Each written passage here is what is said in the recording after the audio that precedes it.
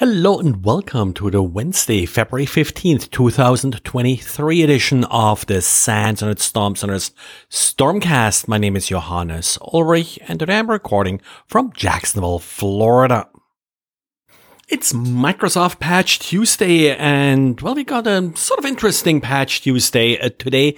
80 patches is what I counted, or 80 vulnerabilities being patched. Now, this includes the Chromium vulnerabilities that affect Microsoft Edge. You may see some different numbers always being quoted here for the number of vulnerabilities, and that's sort of one of the variables. 9 of the vulnerabilities were rated as critical by Microsoft, and 3 vulnerabilities are already being exploited, but they are all rated important. First, we do have CVE 2023-21715. That is a Microsoft Publisher bug. And the basic problem here is that macros may be executed even though they're not supposed to be executed based on the stricter policies that Microsoft has recently established.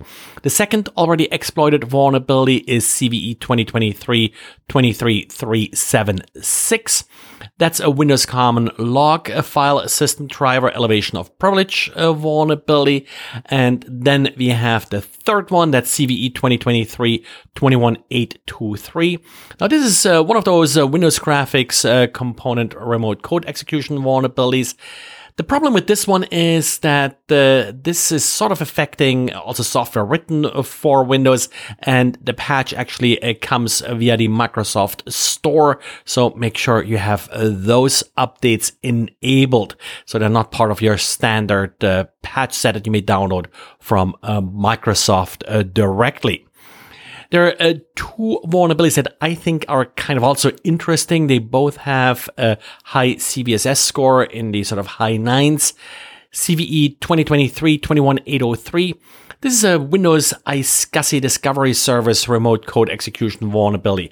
Now, iSCSI is something that you typically only use sort of inside your network. Don't really see any reason why you would ever expose this. It doesn't necessarily mean that people don't do it, but this sort of makes it a great sort of lateral movement of vulnerability. And then the one that I'm probably most concerned about is CVE 2023-21716. This is a Microsoft Word remote code execution vulnerability. Now, usually, if you have to open a document in Word, it's not rated critical. This is rated critical, CVSS score of 9.8, which means that you don't have to open the actual document. Apparently, one way how you could exploit this vulnerability is just via the preview pane in Outlook and such. It affects RTF documents. We have seen this a few times before. So, definitely something that I would watch out for. We'll see if there's an exploit coming out for it. At this point, no exploit yet. Also sort of interesting, we have a number of vulnerabilities in Visual Studio. Some of them are critical. This is one of those things that's often overlooked, but I do sort of think that we have sort of an uptick, at least, in attacks against developers, and vulnerabilities in Visual Studio certainly would be great if you are after attacking developers. That's sort of the quick summary here. As usual, apply the patches. Nothing that I would sort of give extra priority here. Go through your normal patch handling procedure for these vulnerabilities.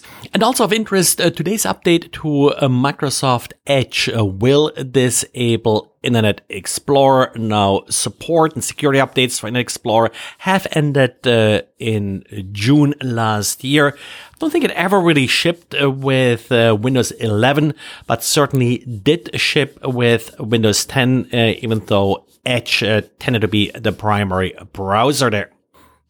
We also got patches from Adobe for Adobe After Effects, Connect, FrameMaker, Bridge, Photoshop, InDesign, Premiere Rush, Animate, and Substance 3D Stager.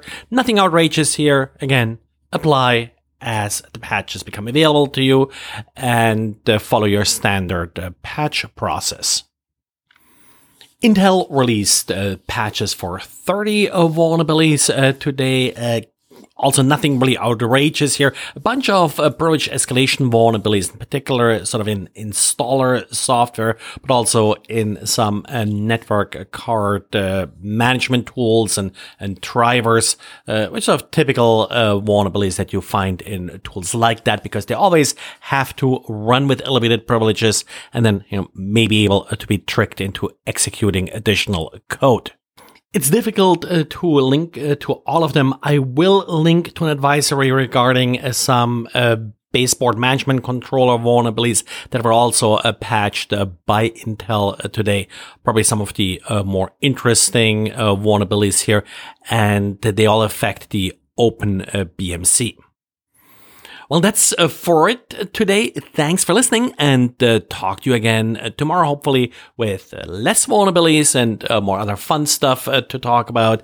If you like the podcast, as usual, please subscribe and, tell everybody about it. Thanks, and talk to you again tomorrow. Bye.